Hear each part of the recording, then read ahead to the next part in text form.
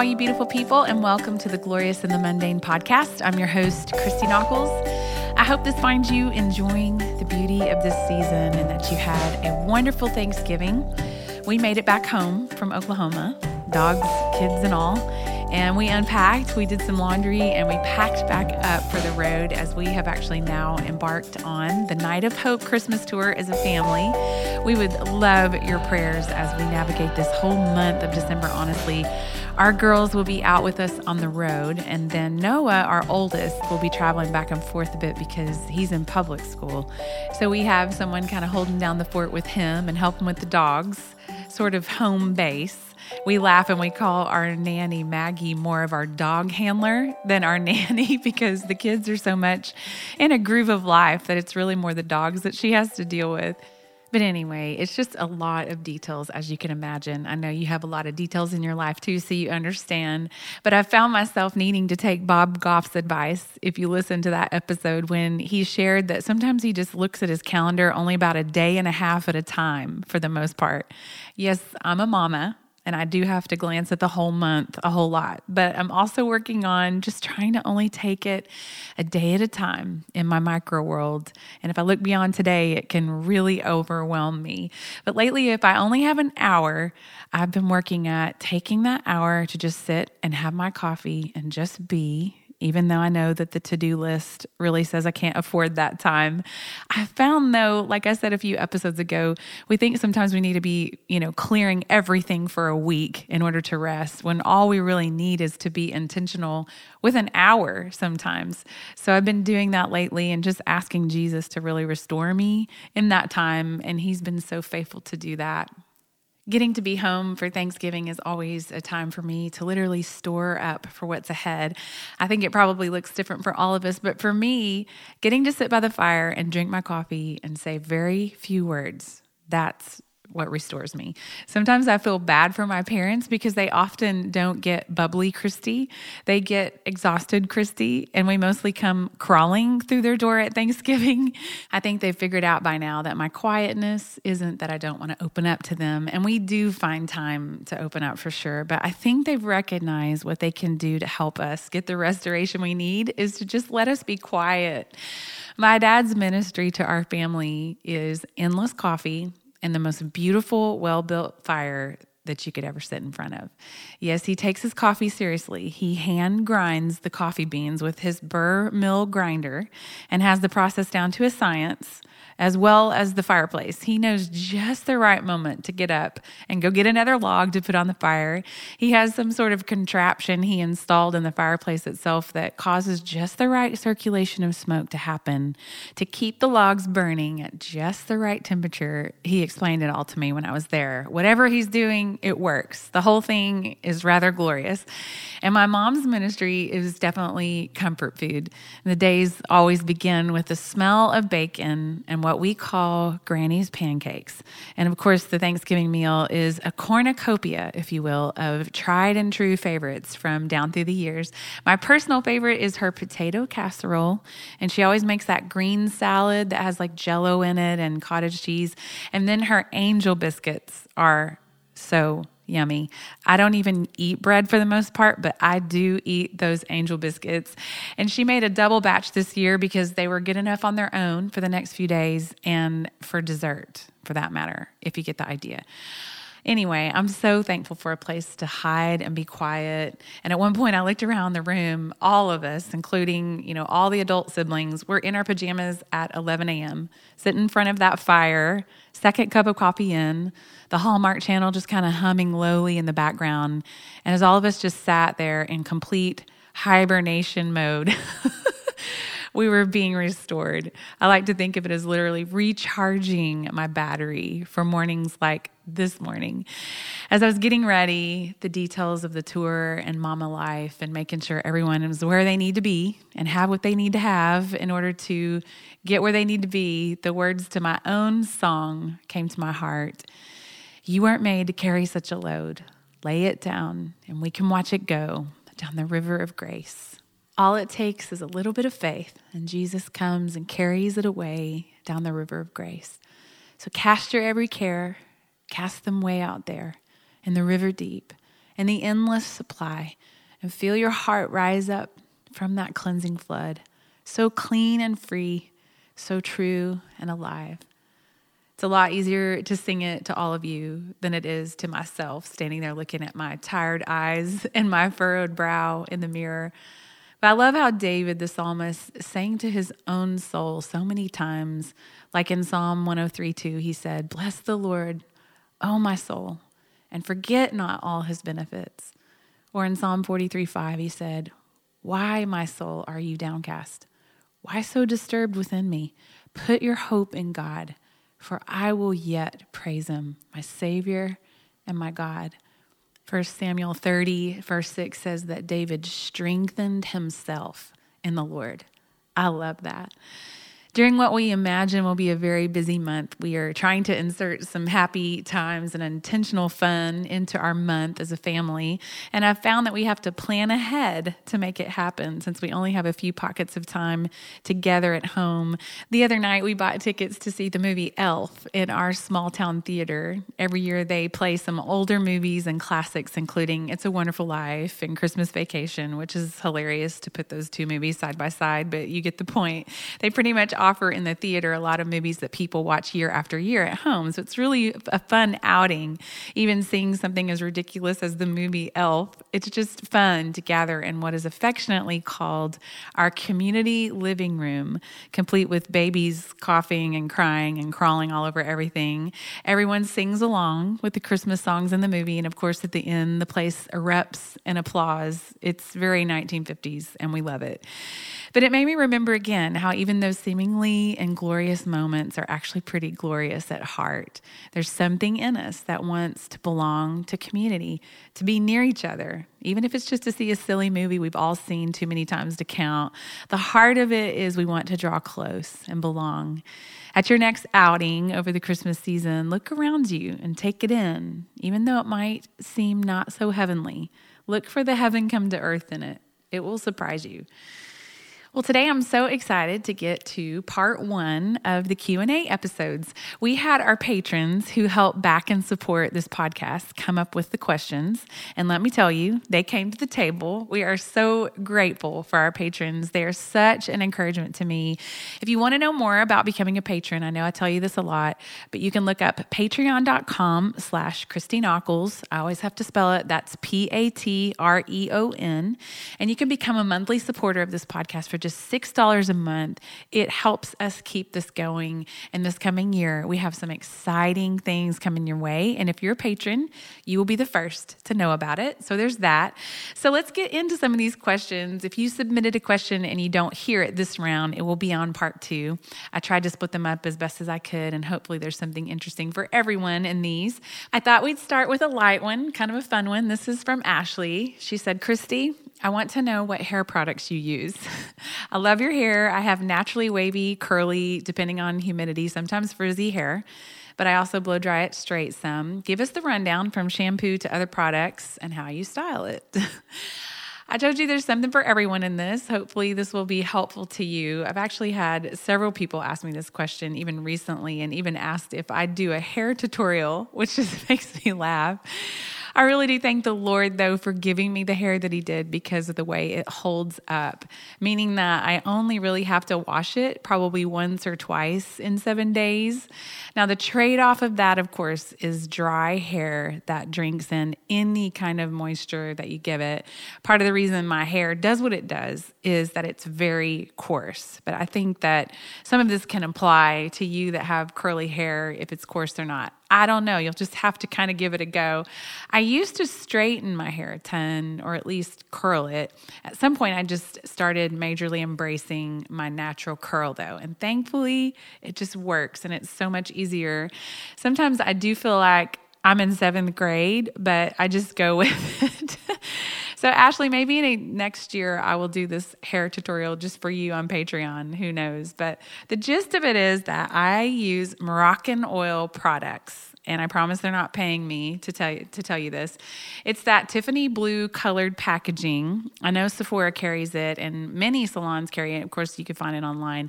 I love their shampoo and their conditioner, and then I use the straight up Moroccan oil, only about a quarter size.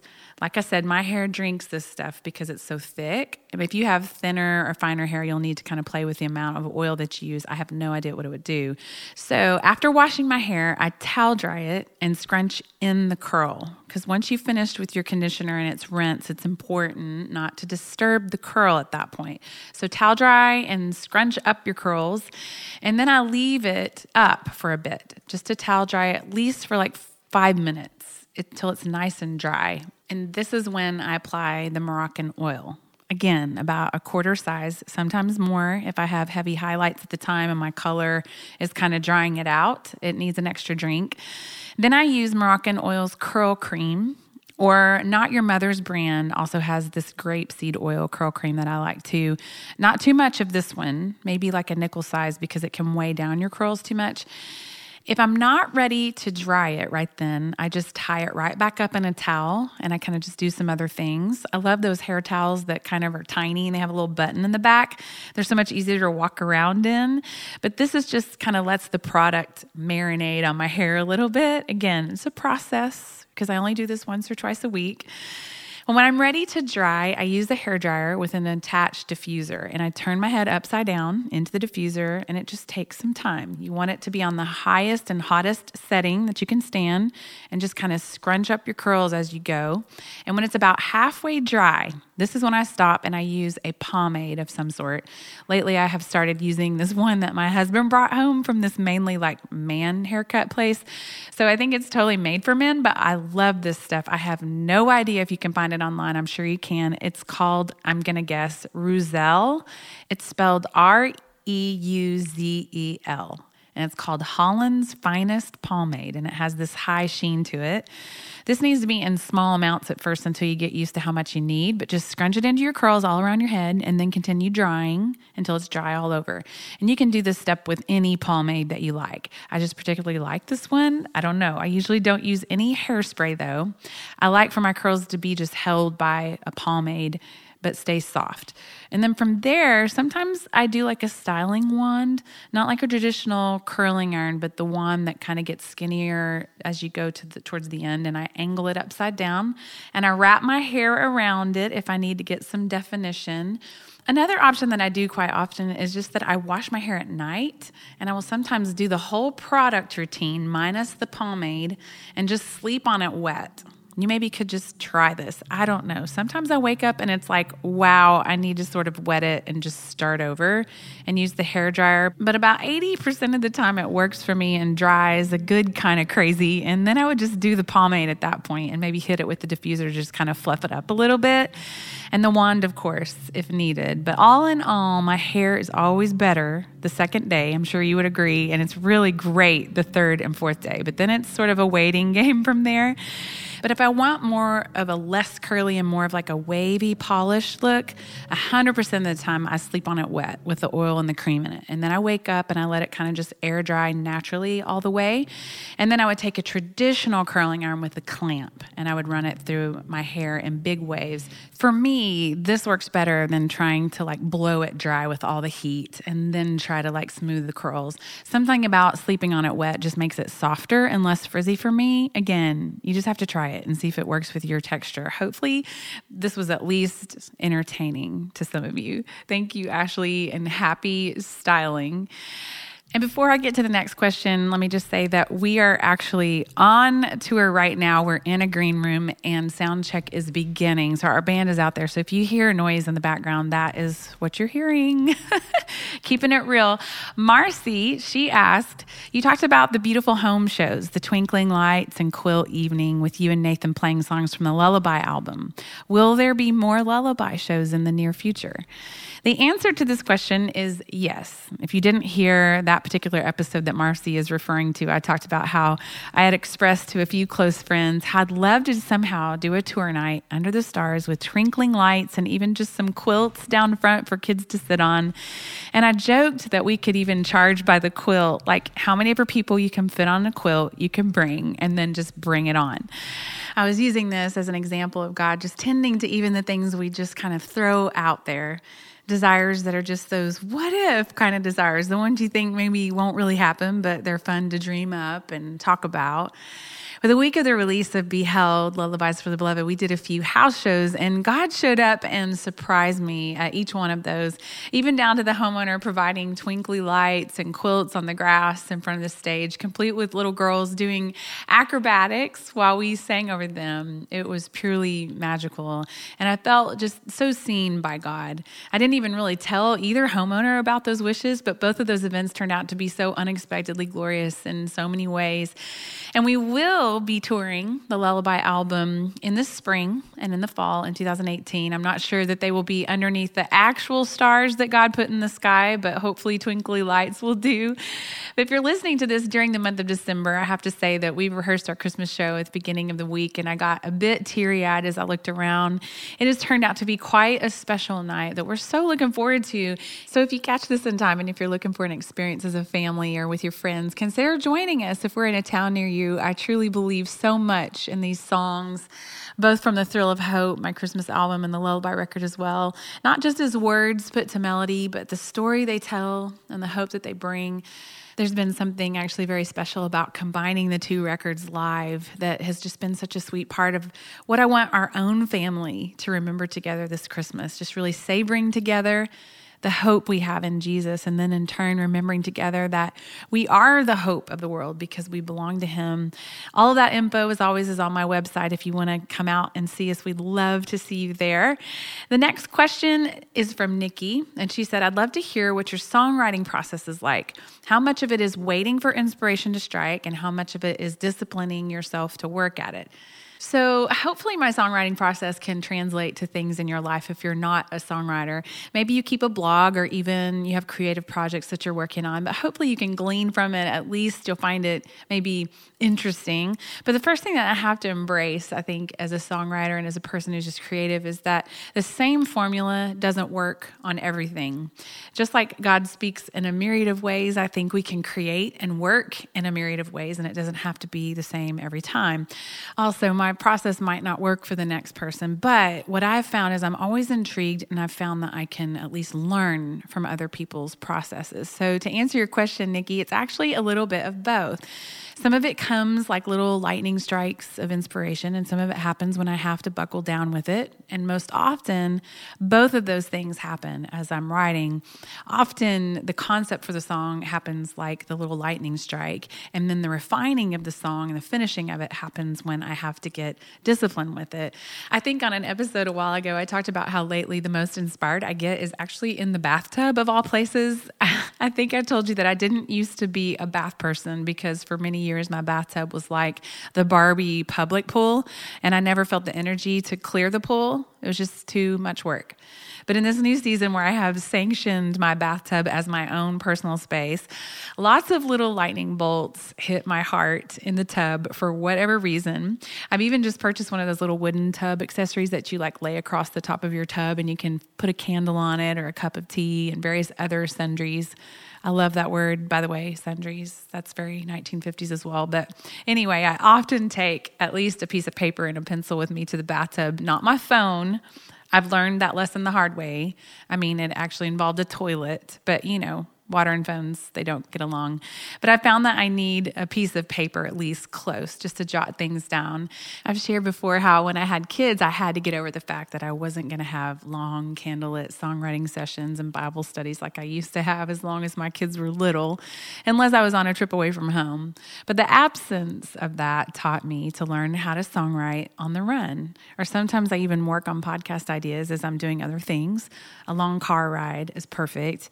But I've learned to use the voice memo feature on my iPhone. Otherwise, the melodies and lyrics and ideas that come to me would literally be lost forever. In fact, the person I write with the most is my husband, but often he's working on someone else's project, and so I sometimes have to wait my turn in line to get his attention on something. So what we do is when we each get time, we record little bits. It's kind of what we call them. I fill up my iPhone with little melodies and lyrics and ideas, and he records little piano and guitar hooks. He's not a lyricist, but he does offer his thoughts on lyrics, which I always welcome for real.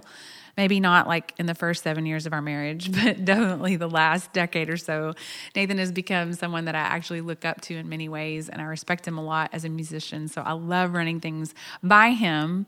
So then when we get together to write, We each kind of start going through our little bits that we've recorded. And the fun part is kind of seeing how they actually fit together. It's actually quite miraculous how it happens. We each usually end up having to sort of bend our idea a bit, but I will say it always turns out better somehow when we let each other's ideas inspire us and lead us down a unified path. And here's another thing that works for us. If we are writing an album full of songs, like the Lullaby album was 15 songs and counting, we actually had to drop some of the songs and ideas that we had. But we could have kept going because it was so much fun and so life-giving to do these songs. But often, once we get the melodies for the different sections of the songs that we need, I will actually go and fill in the lyrics later on my own. So it's just a better use of time. So initially, it's getting the shape of the song musically, and then I can take that melody and labor over the lyrics on my own time. And that helps us to keep our together time super efficient. Since I've got Christmas songs on my heart, the song Wrap This One Up from the Thrill of Hope album is such a great example of a little lightning bolt that happened in the bathtub.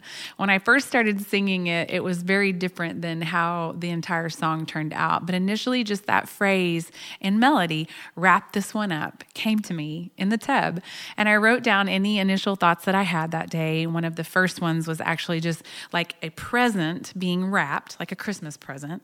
Now, that didn't make the song, but sometimes it just takes brainstorming through those things to tell the story that you want to tell. So I had this phrase, right, that I loved, and that's when I had to just kind of get still and listen.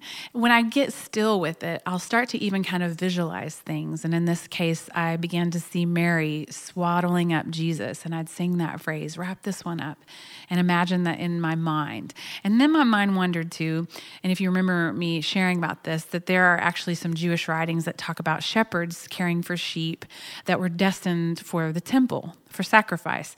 These shepherds were under special rabbi care because all of it had to be properly done to line up with the law, and it had to be a spotless male lamb. And some writings even say that these lambs were swaddled in strips of cloth while they were being inspected for blemishes so that they wouldn't thrash about and get dirty. Many scholars believe that the very shepherds that the angels appeared to in Bethlehem could very well have been those very shepherds keeping watch over temple sheep at Migdal Eder.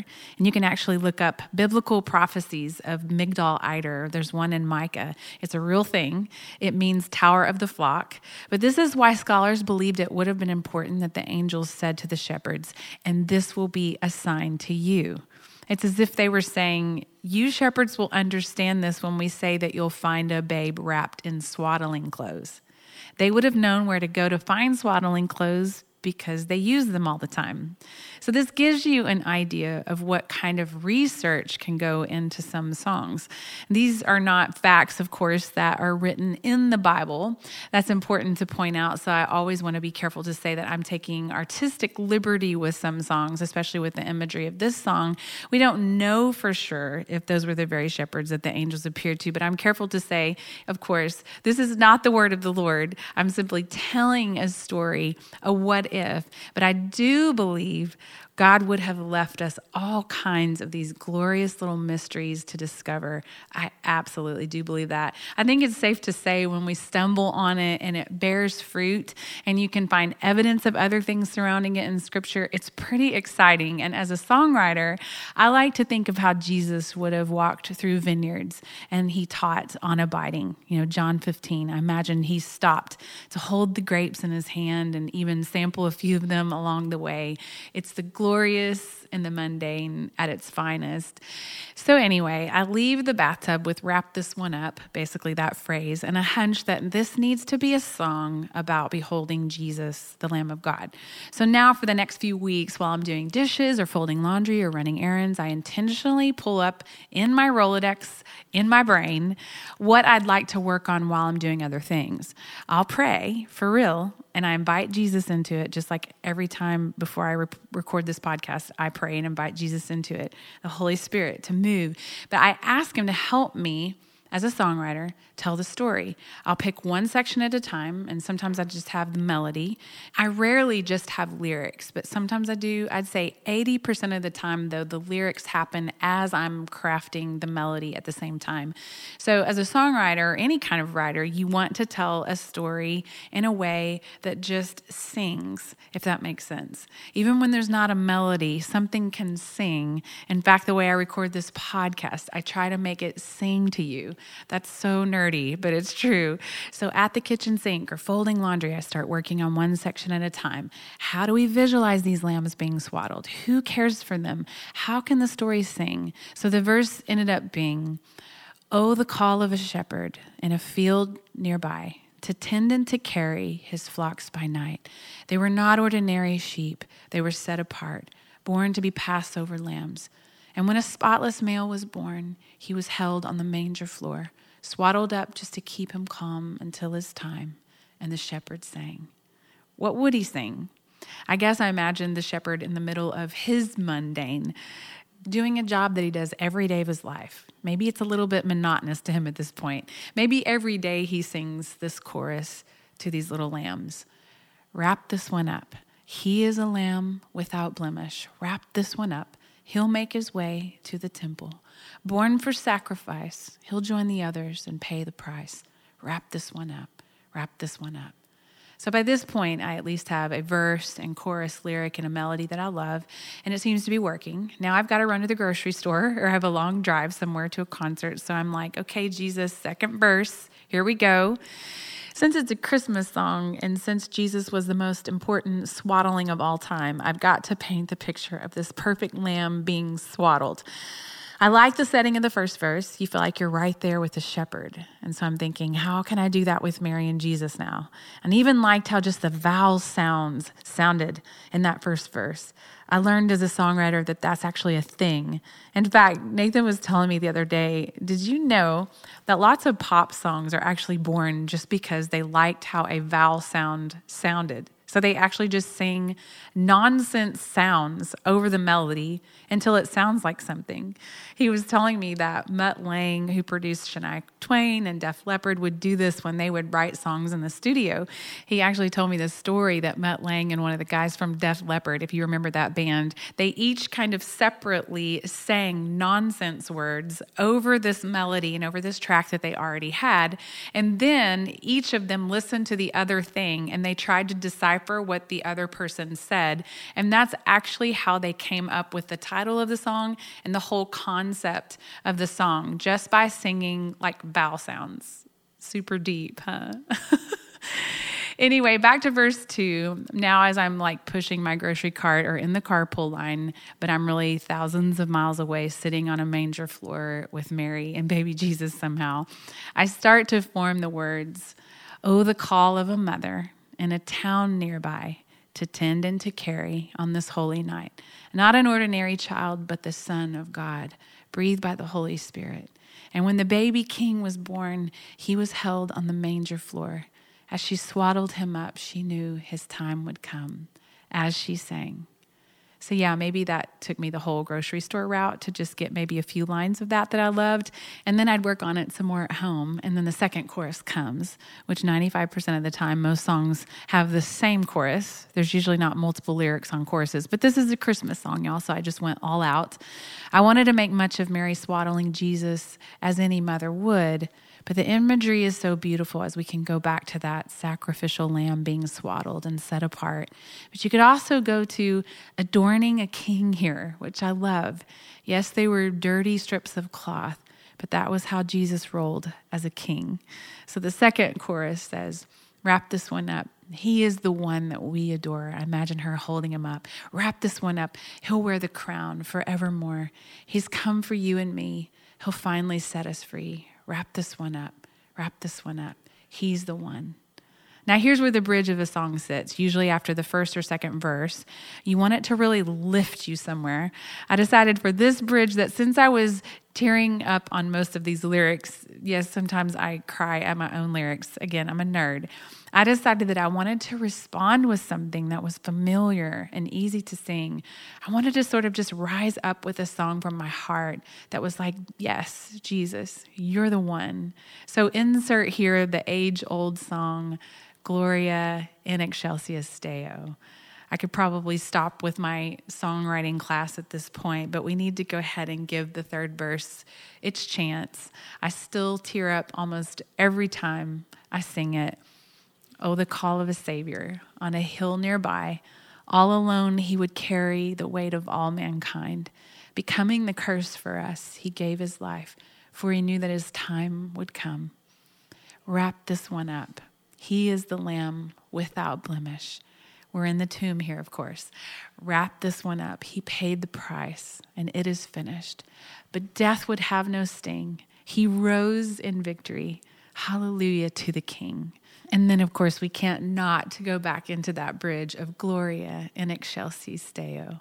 But you get the idea. I guess that's a good and really long example of how one phrase that pops in your heart can lead to an entire full-blown story, and you've also gotten all your errands done at the same time. Next time a phrase pops in your mind, write it down, because you never know where it might lead.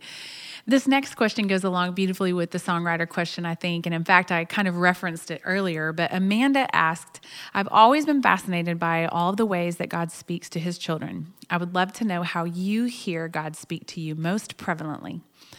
First of all, I think this can be a little bit of a touchy subject for some people because there are definitely parts of the church that don't focus on hearing from the Lord. And there are actually many people who don't even believe that we can hear from the Lord in this day and age. I think part of the problem is that we are human. And honestly, well, that's most of the problem. Humans just make things messy. And our personalities can sort of get in the way of really great and glorious things sometimes. I'm sure that I have many times gotten in the way of what God wanted to do. I do believe that we can hear from the Lord through the Holy Spirit. And here are actually some great scriptures about hearing from God. Proverbs 2:1-5 says, My son, if you receive my words and treasure up my commandments with you, making your ear attentive to wisdom and inclining your heart to understanding. Yes, if you call out for insight and raise your voice for understanding, if you seek it like silver and search for it as for hidden treasures, then you will understand the fear of the Lord and find the knowledge of God. Jeremiah 33:3 says, Call to me and I will answer you. I will tell you great and hidden things that you have not known. Isaiah 30:21 says, And your ears shall hear a word behind you saying, This is the way, walk in it, when you turn to the right or when you turn to the left. John 10:27 says, My sheep listen to my voice. I know them and they follow me. I think for me, most of the time, it's that still small voice, and it can happen anywhere, even in the tub, as I've shared. I've heard it described as a knowing deep in the heart, and I can identify with that. Another thing that I notice is that somehow it just meets me right where I am, and even though it sounds like my own voice in my head, it's usually something I wouldn't say, or at least in a way that I wouldn't necessarily say it.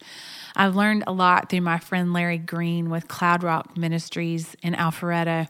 He and his wife help people learn how to not only hear God's voice, but to fall in love with this God as they're beginning to learn to sit with him and hear from him.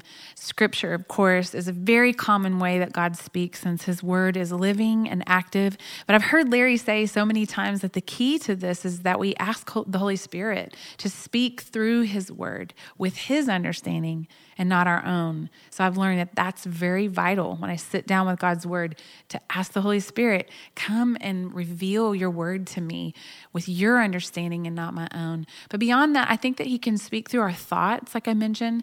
I believe he speaks through visions and dreams and pictures. It could just be a felt sense. For me, it's often tears.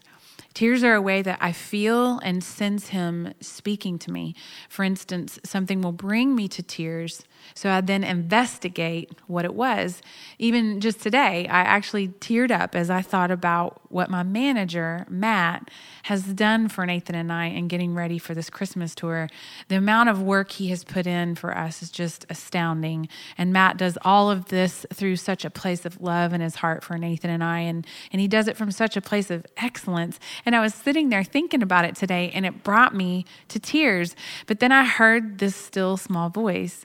You need to make sure you let Matt know how specifically grateful you are for him as soon as you can. Honestly, at first, I might take credit for it. I might think, wow, that's really sweet of me to think of that.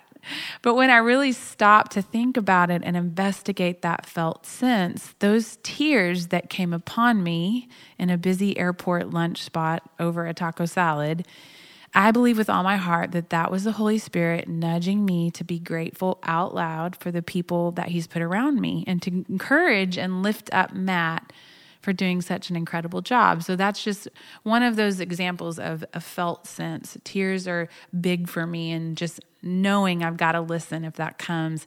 I'd say in general too, it's usually very specific, and it's not how I'd give my own self a pep talk. It's actually much better and much deeper than that. Like the time I told you once that I was exhausted and I was getting ready for a concert one night, and I literally was having these feelings like, for real, does this even matter? Will anyone even be there? Does anyone really care? And it was one of those times I was looking at myself in the mirror and realizing the chore it was going to be to make myself look chipper and ready to go. And the Holy Spirit said so clearly to me, keep digging deep wells.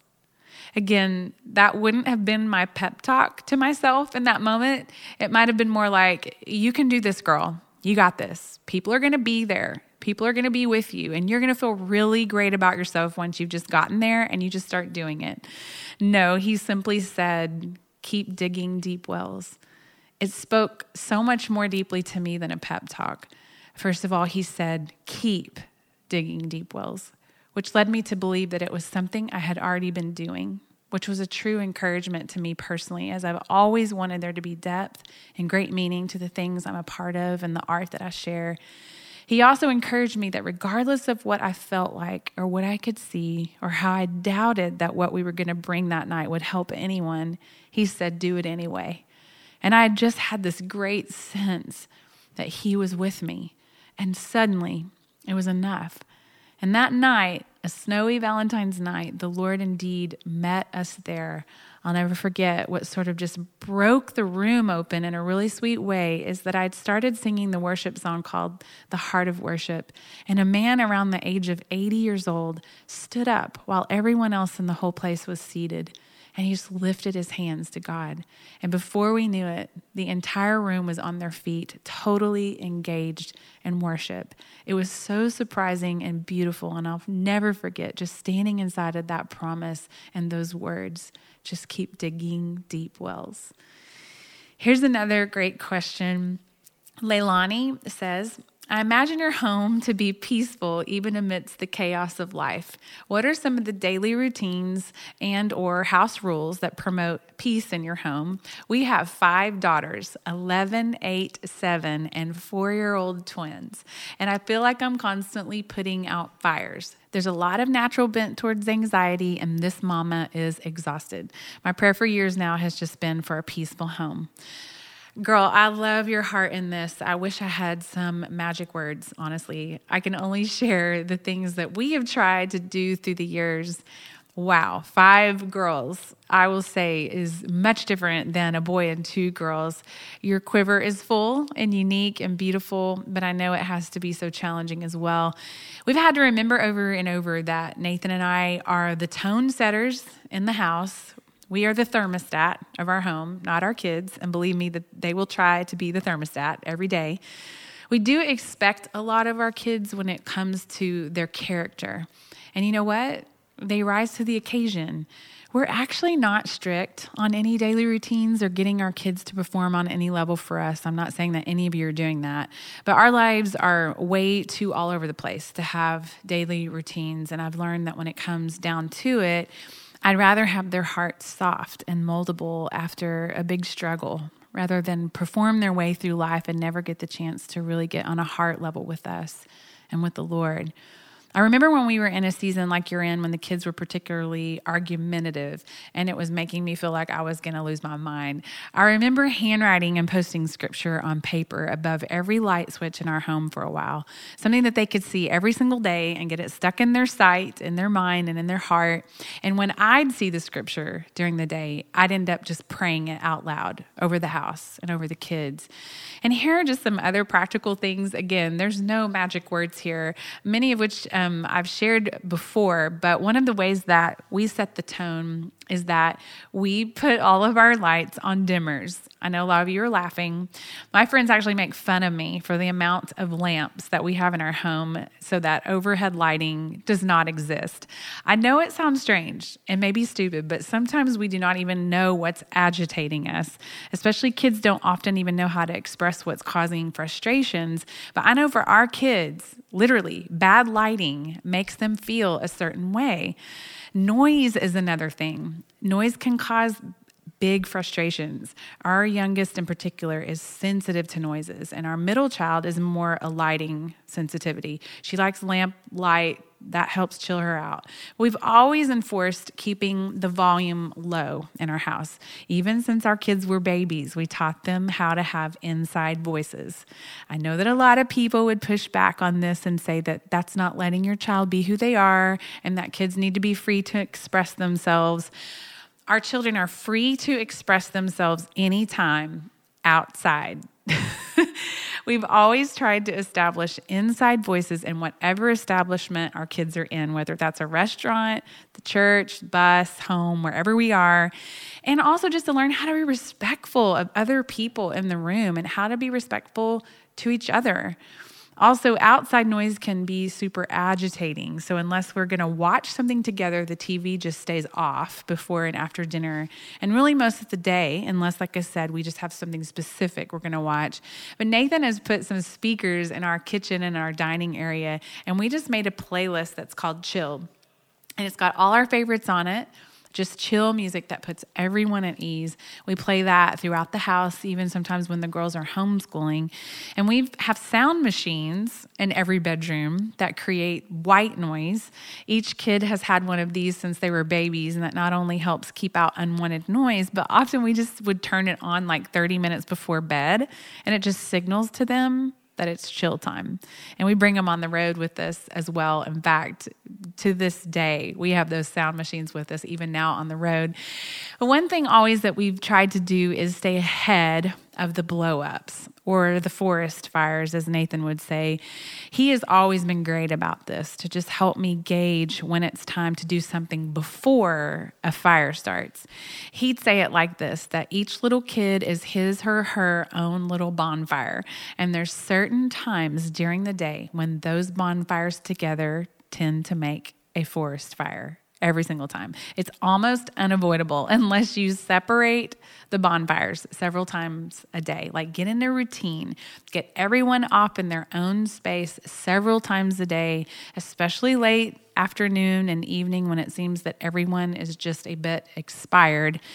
Nathan would often say to our kids, go spend time getting better at something. And he would kind of send them off. But it's so important, I think, to stay ahead of all those things and kind of feel out things before they happen. Those are just some of the things that we've done. I told you earlier, I'm a nerd.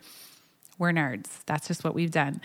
I think this actually leads beautifully into the last question. Lisa asked, how do you involve your kids when you have so much to do yourself?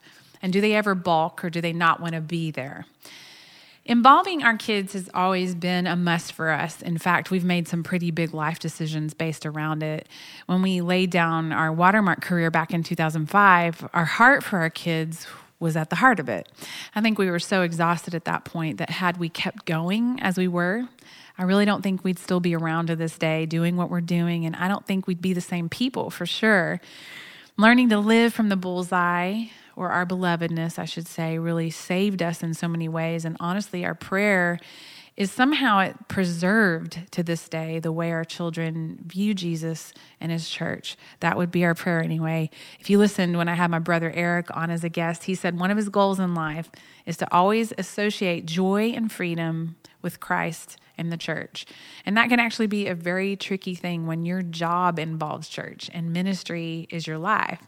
Those lines can become very blurred, and it's very easy to get in sort of autopilot mode. And it's also easy for our children to just start resenting ministry and the church, as well as even become indifferent altogether about it. Our hope and our prayer would be that it's sacred to them, and it's something that they choose for themselves as adults to participate in the beauty of the church, to be the church. So I think to preface us involving our kids, it's important to mention that we had to know when it was time to pull back altogether. You have to know when to look around and sense that, wow, everyone needs a break. We need to pull back and fight for some margin in our lives. It's so important to recognize that and act on it and do what it takes to remedy it. I think because we have been sensitive to that, the times we have said, okay, we are all in here, the kids have been more up for it. It's also important just to have those lunchtime conversations after church or after a concert to say, wow, that was really special today, wasn't it? That was amazing tonight, wasn't it? And get them talking about it. Kids can sense the Holy Spirit. Kids have a keen awareness of spiritual things. That's probably shocked me and impressed me more than anything as a parent of tweens and teens. They have a massive radar for authenticity. They are ready for way more combos than you think they are. They want to have mature conversations. They want to know about God moving because it helps make the other parts of the church that can sometimes feel really big and programmy, which I'm not knocking large churches. We actually go to a very large church, and I do know what it takes to operate large churches. But I guess what I'm saying is that it's important for kids to know what is at the core of the apple, if you will. What's at the heart of it? They will get behind it more and more if they see that it's something worth giving time to. It's something worth fighting for. It's kind of the same idea that Nathan and I very much can't get on stage and act like totally different people all of a sudden. Our kids would be the first to call us on it. Our kids would probably balk at it for sure and at least have a sorry attitude if they were sensing that. I will say this, if you have kids who are balking and they're not wanting to be involved, sometimes it's just a phase. Sometimes it's actual hormonal stuff going on that's very real. For boys, we've learned that it happens way earlier than we thought. Boys can actually be harder, at least in our case, when they're more around 9 or 10 years old. Like 9 to 11 was actually really hard for us. Girls, I do think it's a little bit later. That's just been our experience anyway. But we've gone through phases when our kids have balked, seasons where they were definitely kind of disconnected, and it took great measures of us like looking into it. We needed to step in our leadership of just having more conversations, more pulling back and resting, more encouraging them right where they were, and less of us just hammering away at our own thing. We have always been very strategic in what things to not involve the kids in. Days or events that we think would be very draining for them as far as schedule. On the tour, we have been strategic to give them a few nights where they can just be at home, and we'll kind of jet off and do a few things and we'll come back. It helps the morale somehow to just pay attention to those things. Thankfully, our children have developed a love for music. All of them are musical, and they begin to be musical with us, which has been very exciting. I think that started by having them with us at sound checks from the time they were really little, even when we would lead at church. Still to this day, they go with us. And nowadays, we have to be at church at 6 a.m. if we're volunteering, and they come with us. They actually rarely ever complain because church has become something important to them, thankfully, and we pray that it will stay that way. That did not come easy. As I've said, we've had to make strategic decisions along the way to preserve our little family, and still, we'll have to make strategic decisions in the future. We let them speak into things. I've even often straight up asked them, am I doing too much right now? Would you like me to travel less? We let them have a voice. They know that we have the final word, but they do know that their voice is heard and that it matters. So I think overall, it's such a give and take. Every season is different. Sometimes you hit it hard, sometimes you don't. If you hit it hard, make sure you involve your kids behind the why.